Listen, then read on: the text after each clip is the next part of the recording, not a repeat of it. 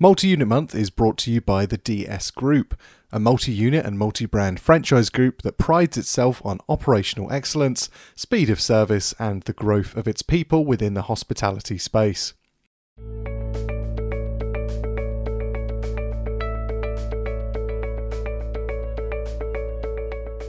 Welcome to this Multi-Unit Month takeover of the Global Franchise Podcast. I'm Kieran McClune, editor for Global Franchise Magazine. Over the course of this multi-unit month, we've shone a spotlight on several of the key factors and challenges currently impacting multi-unit franchise professionals. We've spoken directly to multi-unit operators to learn about their daily opportunities, and have also caught up with the financial and legal experts to uncover the behind-the-scenes roadblocks that entrepreneurs can sometimes encounter. For this final episode of Multi-Unit Month, we're speaking to three industry heavyweights about the future of franchising. This means taking a look at trends to come in the months ahead, as well as learning from their experience of being embedded in the franchise world for a cumulative number of decades. The first of today's guests is Dr. John P. Hayes, CFE, the chair at the Titus Centre for Franchising. John is renowned in the international franchising world as a veteran of the industry and is a strong advocate for educating the next generation of franchise leaders and multi-unit franchisees. We wanted to speak with John about the current state of education around franchising, whether large multi-unit operators are challenging the traditional idea of the business model, and what trends he believes have occurred as a result of the COVID-19 pandemic. Well, since the average person doesn't know what franchising is, they surely don't know what multi-unit franchising is. Yeah. You know, I've been at this for 40 years, and people don't know any more about franchising today than they knew 40 years ago when I knew nothing about franchising. I didn't know how to spell the word when I wrote my first book about it. Right. I just think we don't have the capacity in place. We don't have enough education occurring to make an impact. You know, every newspaper, magazine, social media, television programs, etc., they all have something about franchising sooner or later to some degree, but it doesn't make an impact. So, I mean, we're at a loss there. Now, things are definitely going to get better, I think, because we never taught franchising in schools at any level. Some colleges have courses in franchising, at least the introductory course to franchising, but not many. But now, in addition to the Titus Center's Palm Beach Atlantic University concentration in franchising, there are three more universities, major universities, that are introducing franchising in their curriculum. So this is starting to make an impact. We've been at it for 5 years, and there have been other universities around the United States that have a franchise program, one up in New England, for example, but it's mostly been research-oriented. The same for one in Atlanta, research-oriented. We were the first to offer a concentration, and we're the only one to offer a concentration in franchising, which is 12 credit hours for a concentration. It's not a major or a minor. There is a university that I think has a small group of students who can get a major. I think it's an online program in the Midwest. But across the United States, and if it's not happening in the United States, it's probably, not to be arrogant, it's probably not happening in other countries where there is formal education about franchising. Yeah. But it's starting to pick up, and particularly online as well. Yeah, no, it certainly sounds like at least things are moving in the right direction. But as you say, we're still kind of in the infancy of that level of education compared to what it will undoubtedly become. Just kind of shifting gears a little bit, John, an area that you wrote about recently for us, actually, for Global Franchise, is this idea of the shifting face of franchising, kind of, and private equity's involvement in the area, and how a lot of money is now, getting involved in franchising. And do you think that in light of these kind of changes that we're seeing a gradual shift away from the sort of traditional idea of, a direct mom and pop kind of franchise towards these large multi-unit and master agreements? Or is there space within the market to incorporate every kind of sort of, franchise development model?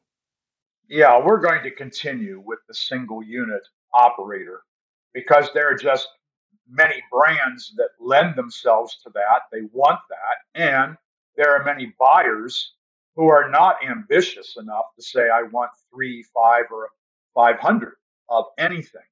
So in multi unit, where you're in one brand, but you own multiples of that brand, most people still today don't want to do that. But there is certainly an increasing number of people who do want to own more than one because maybe the brand, maybe it's a small operation and they can't make enough money out of one. If you take what you may know as mailboxes, etc., but Yeah. we know as the UPS store, that is ideal for owning multiples. And owning just one might give you a good living, but probably not what most people need today to live, particularly in the United States where it's getting so expensive with inflation. Mm. So there's an increase of desire by people who want to own multiples, not only multiple units of the same brand, but multiple brands. And at the same time that that's happening, when I was thinking just yesterday in preparing for a presentation that I'm doing, I was thinking about, when I got started in this, there were only about 2,000 franchise brands in America. And I probably knew 1,000 of them over a period of time, and certainly knew the 500 most popular. I mean, you would recognize the names. Not that I worked for them, not that I ever shopped in one, but I knew about them because it was my business to know about them. Today, there's double. There's 4,000 brands, and there are many, many franchises that I scratch my head and say, I had no idea, never heard of that franchise brand. But in addition to that, it used to be each brand was owned by one company, and very few companies owned multiple brands. Mm. And now today, the most confusing thing to me, particularly in my older age, is trying to get my brain to wrap around all these new names that are attached to brands or companies like Neighborly, where there's not one brand, there are 30 some brands in Neighborly. And now there are others. So they go on and on. Inspire brands. I can't even remember Clean Brands. I can't remember all of the companies within those. So franchising in that sense is becoming more complicated, at least in being able to identify who's who and then making sense of what you want to do if you're interested in becoming a franchisee. Yeah, no, it certainly seems, as you say, like the franchising space has become much more kind of amalgamated. I don't know, whatever word you want to use for it. There's a lot of these big players that do, as you say, own many brands, and it's shifted sort of the idea, I think, of franchising. But do you think kind of that leads quite nicely onto my next question for you, which was just talking about kind of hopefully off the back of the pandemic, which we're currently in. Do you think that has accelerated some of these trends, these acquisitions and this growth among these large franchise groups? And I sort of secondary to that, do you think that there's any other trends with relation to multi-unit or large franchising deals that have been accelerated by the pandemic? Well, I don't think they've been accelerated. I have no evidence of that. These movements were in play.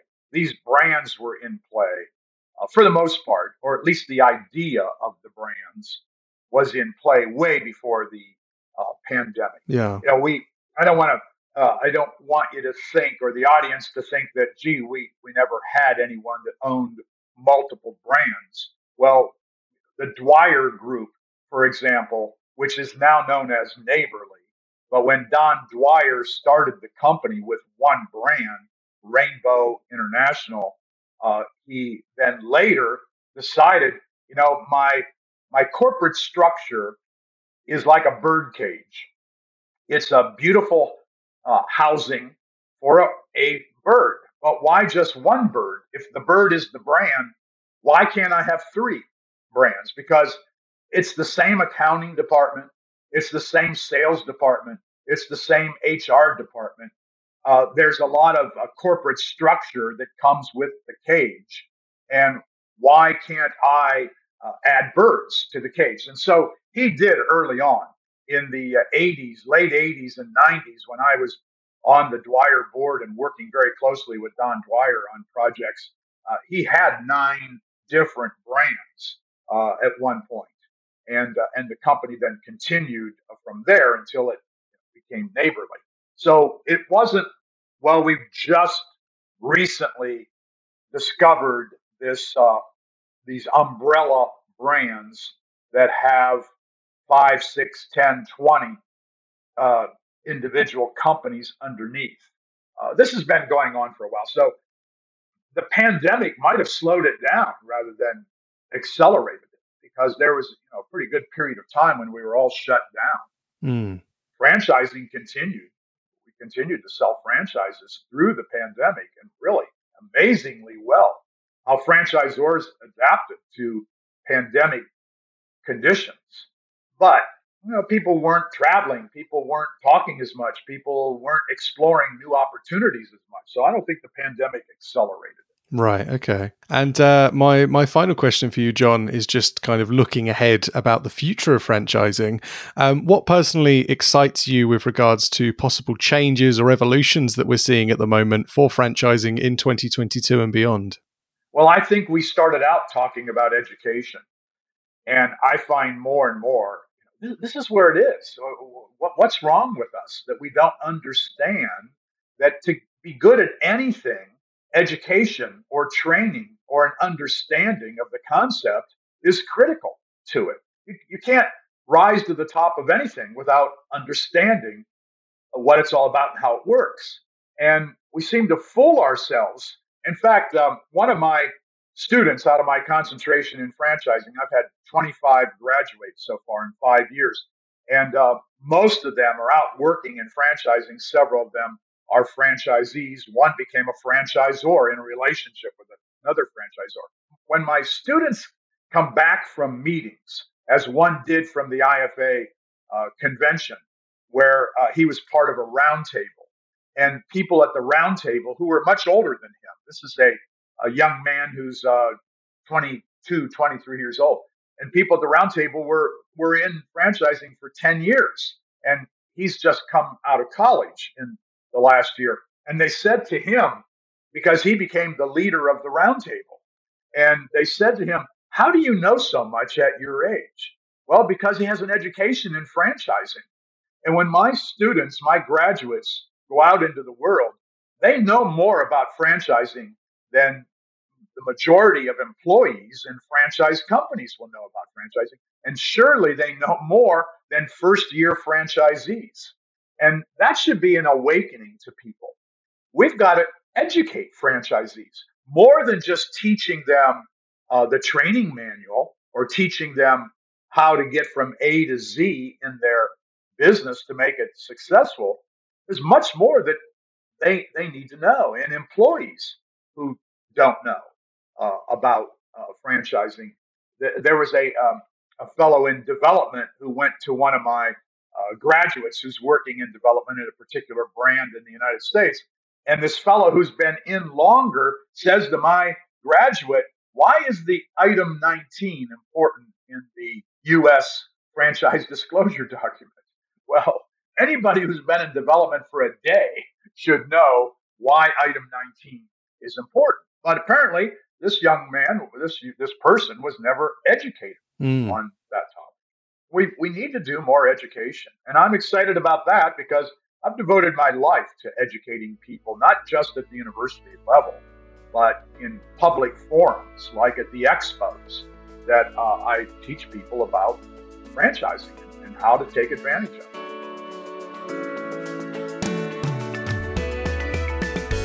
John touched on the fact that while single unit franchising is certainly here to stay, an increasing number of operators will be turning to multi-unit ownership due to the possibility of a heightened ROI that comes with having multiple franchise locations. There will always be space in the market for those smaller owner-operators, but the economy and financial demands on all of us nowadays are pushing more and more investors towards larger opportunities. That being said, the concepts of multi-unit or multi-brand franchising have been around for many years, as shown by John's example of the Dwyer Group. A spotlight may be shone on this area nowadays, but that's just because the franchise model is being increasingly understood by the masses, even though there is still a ways to go in educating even more people about franchising's benefits. Our next guest is equally passionate about advocating the benefits of franchising, having been immersed in the industry for several decades. Catherine Monson is the CEO of Propelled Brands and has also occupied the role of chair for the International Franchise Association for 2 years in a row. She's seen it all when it comes to franchising's ups and downs and is the perfect person to speak to about the past trajectory of franchise ownership and its exciting future. So today, of course, we're speaking about multi-unit franchising, which is commonly regarded nowadays as kind of an up-and-coming trend in the industry. But would you say, as somebody who's been in the industry for a number of years now, that multi-unit franchising has always been prominent, or is it something that's kind of new and growing at the moment? Well, I would say it has always been prominent, but it is definitely increasing. And I believe it's increasing because over the last 20, 25, 30 years, we've had so many successful franchisees grow to be multi-unit franchisees, whether we're talking about fast food, fast casual, seated dining, or any other kind of part of franchising, whether we're talking about signage or IT support or childcare, right? And I think that we're all aware that franchising is an outstanding way to get in business with a proven brand, a proven model. All of that marketing and other stuff is done. So what the franchisee can focus on is hiring great people, creating and maintaining great culture, and focus on execution of actually running the business.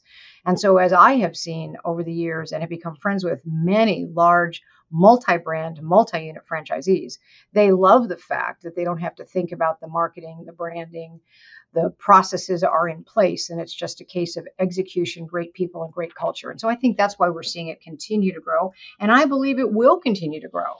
Absolutely. And kind of specifically about your experience within franchising, Catherine, of course, you were the previous chair at the IFA, and within that role, you fought on behalf of franchisors and franchisees against the likes of the PRO Act, which is something I know you spoke in depth about at this year's IFA convention. Just along those lines, what do you think are some of the biggest issues and challenges facing multi-unit franchisees today? Well, I think, of course, we all have to work together to make sure that there aren't expansions in the definition of joint employer and that the PRO Act doesn't come back. And I think the International Franchise Association has done an outstanding job of getting franchisees and franchisors to take action when those things happen. So we're going to continue to do that. But I think the biggest challenges today, whether you're a franchisee or an independent business owner, is the labor shortage and supply chain challenges. And many of my friends are multi-unit franchisees in lots of different industries. And that is the biggest headache that they are all facing right now. For sure. And of course, among your many kind of positions of prominence you've held within the franchising industry, you are the CEO of Propelled Brands. And when you're looking at expanding the concepts within the Propelled Brands portfolio, Catherine, what do you look for? What kind of do you think makes for an excellent multi-unit franchisee? Or kind of on the flip side of that, does it differ depending on the specific franchise brand you're looking to develop? Well, I really think that the key skills and characteristics of a successful multi-unit franchisee starts with leadership skills. This is all about hiring, training, developing great people to execute whatever the business model is of that particular franchise. So leadership skills, and then that ability to develop culture and develop people. Of course, it's going to take capital, more capital, depending on the kind of franchise you're in. But those leadership skills combined with really strong execution skills. And I think as if someone is coming to a brand for the first time, right? Let's say they're already a proven multi-unit franchisee, what we're going to want to see is that track record of success, right? And when I look at our current 3 brands, with Fast Signs, we already have 22% of our Fast Signs locations are multi-unit. Now, generally speaking, they're 2 or 3 or 4 locations as opposed to 300 or 400 locations like some of the food franchises are. And with our fledgling brand, Nerds to Go, we've got a couple multi-unit franchisees and a lot of multi-unit franchisees with My Salon Suite. So I think it's that focus on leadership skills, strong execution, developing culture, motivating people, and that track record of success is what anybody would look for. And my final question for you, Catherine, is slightly more evergreen, I suppose. What excites you about possible changes or developments or trends in franchising for the rest of 2022 and beyond? Well, I believe franchising is going to remain strong. And the reason franchising is so strong is you have the brain power of the entire network working to solve challenges, working to solve problems. It's not just the corporate team, it's all of those franchisees working together. And that's why I believe franchising came through the pandemic very, very well and will continue to thrive no matter what comes our way in the future, whether we're talking about economic cycles or other challenges, because of that brain power of the entire network. Now, we do hear a lot about the Great Resignation, and we know there's a critical labor shortage, but I truly believe that the Great Resignation is also going to be good for franchising, because outside of being independently wealthy and not needing to have any income, if you don't want to work with somebody else, you have the opportunity to become a franchisee, to own your own business, be your own boss, control your own destiny. And so I think we're going to continue to see a lot of growth in franchising, a lot of people getting into franchising for the first time, and multi-unit franchisees looking to add more brands and more locations to their portfolio. So franchising is going to be strong, stay strong, and it is because of that brain power of everybody within a brand. Catherine's explanation for the rise of multi-unit operators makes a lot of sense. We've seen more and more entrepreneurs turn their expertise into a successful, profitable multi-unit portfolio, and this naturally encourages others to jump on the multi-unit bandwagon. As she also touched upon, however, there are some fundamental skills that all multi-unit or multi-brand owners would do well to possess. Leadership is a key pillar of this skill set and is something that many of our guests throughout the duration of this series have advocated for. Our final guest for this multi-unit month series is Jim Bayliss, the CEO of multi-brand organisation Sizzling Platter. With an expansive portfolio of food and beverage franchises, Sizzling Platter is one of the most considerable multi-brand operators in the US. As such, we wanted to mine Jim's insight to learn more about the challenges facing operators today, the possible synergies within a multi-brand portfolio, and why the franchise industry in 2022 is more exciting than ever. Well, certainly we're in some turbulent times here, but, it continues to be staffing is the major challenge that we face. Recruiting people, people returning to work, and then, being at work and trying to retain them. Turnover has been running higher than has been historically. We're having to pay higher wages in order to recruit and retain people.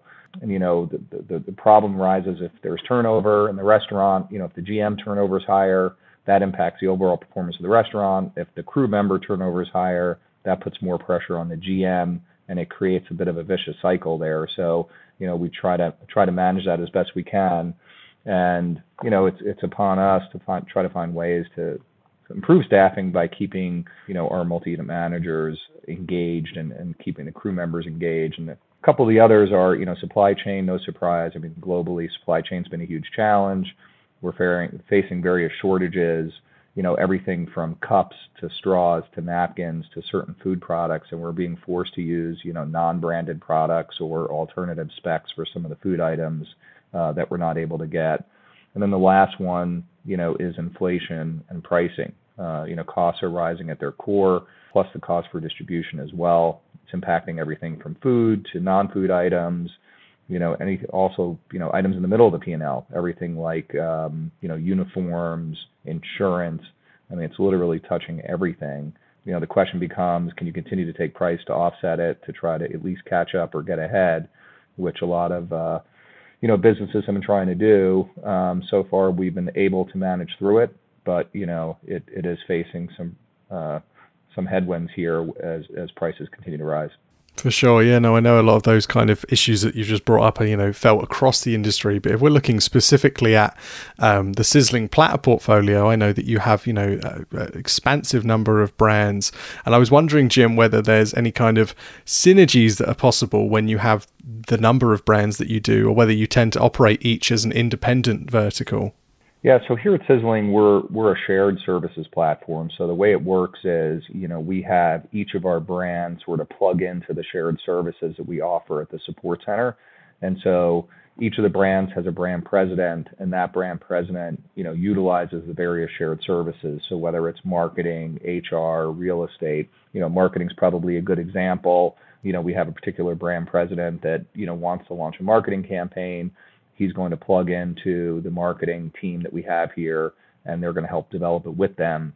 And then, where we can see some synergies is, in some other area, within marketing, some other areas. So, we have, I think, 3 or 4 different brands in South Texas right now. And so we're able to hire a marketing manager for that geography that can work with all of the brands and, meet with local businesses and do things locally and leverage, one person across multi-brands in a single geography. Unfortunately, we're not allowed to have a coupon that has multiple brands on it. We're prohibited under our franchise agreement. But, that's one area where, there's certainly some synergies, data analytics, HR compliance, for example, if, there's certain HR compliance issues in the U.S. that we have to, deploy and people have to go through certain training. So we can use the same person and the same deployment across multiple brands.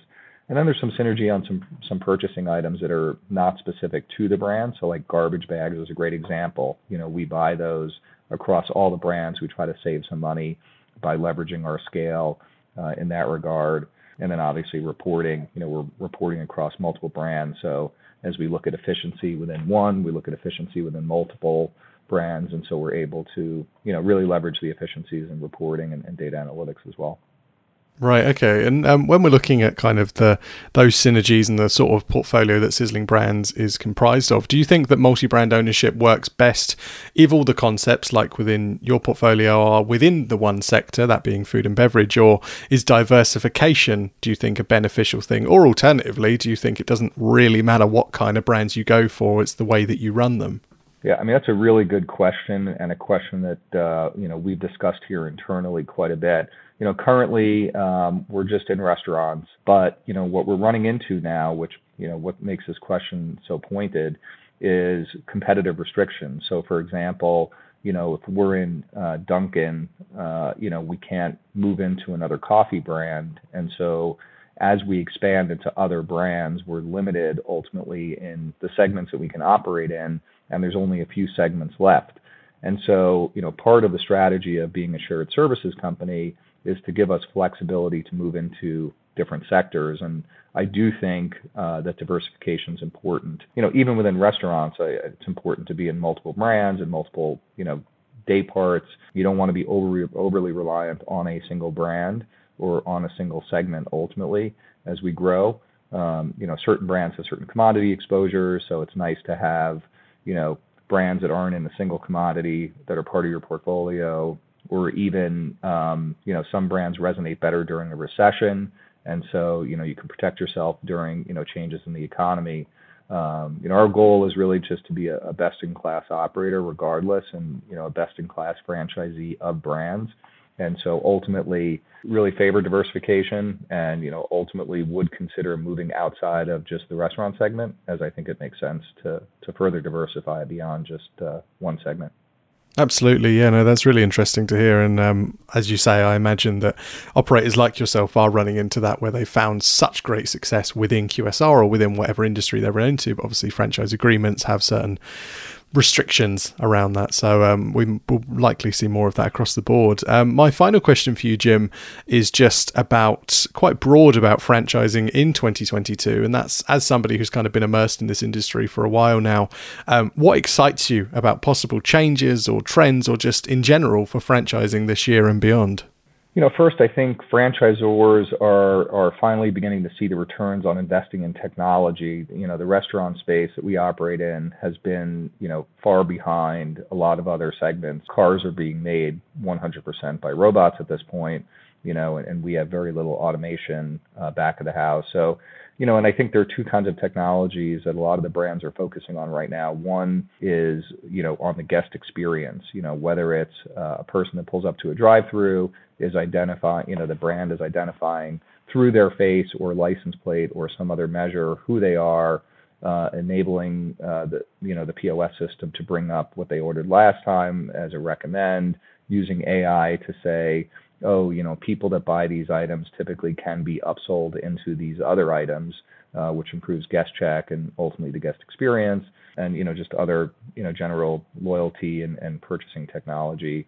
And then the other piece of technology that brands are really starting to look into is those that affect the franchisees, not just the consumers, which I touched on just briefly, which is some of the automation, whether it's voice AI at the drive-through, kind of like a Siri or Alexa, that's enabling the person that is listening on the headset and assembling the orders versus having to interact and enter it into the point of sale. And then just automation generally back of the house. You're seeing a lot more brands look at various types of automation, whether it's making beverages or taking fries out of a fryer basket, putting them into the fryer, just a number of automated technologies that are being rolled out that the brands are investing in. I think the other thing that's pretty exciting is as more companies see the opportunity within franchising, you're starting to see more brands dip their toe into franchising, which brings it beyond the typical, restaurant sort of QSR. And there's some fantastic independent brands out there that have really good unit economics. And as those brands start to franchise, not only is it interesting for us as a franchisee, but those unit economics that they're posting and more franchisees like us get involved with it, then the franchisors start looking at their own economics and saying, wow, maybe we have to post some better economics for our franchisees to make them happy. And it pushes them forward, which helps us as franchisees on our margins and profitability. Jim brought up an interesting point that's worth considering for all multi-brand operators or prospective franchisees. That being, Sizzling Platter is now running into competitive restrictions as all of its concepts are currently within the QSR segment. This means that it will inevitably have to branch out into other industries if growth is on the cards. When entrepreneurs are first starting out, this risk of non-compete clauses may not be as much of a concern. But if you're strategizing for the long term, then understanding your legal restrictions as soon as possible is key.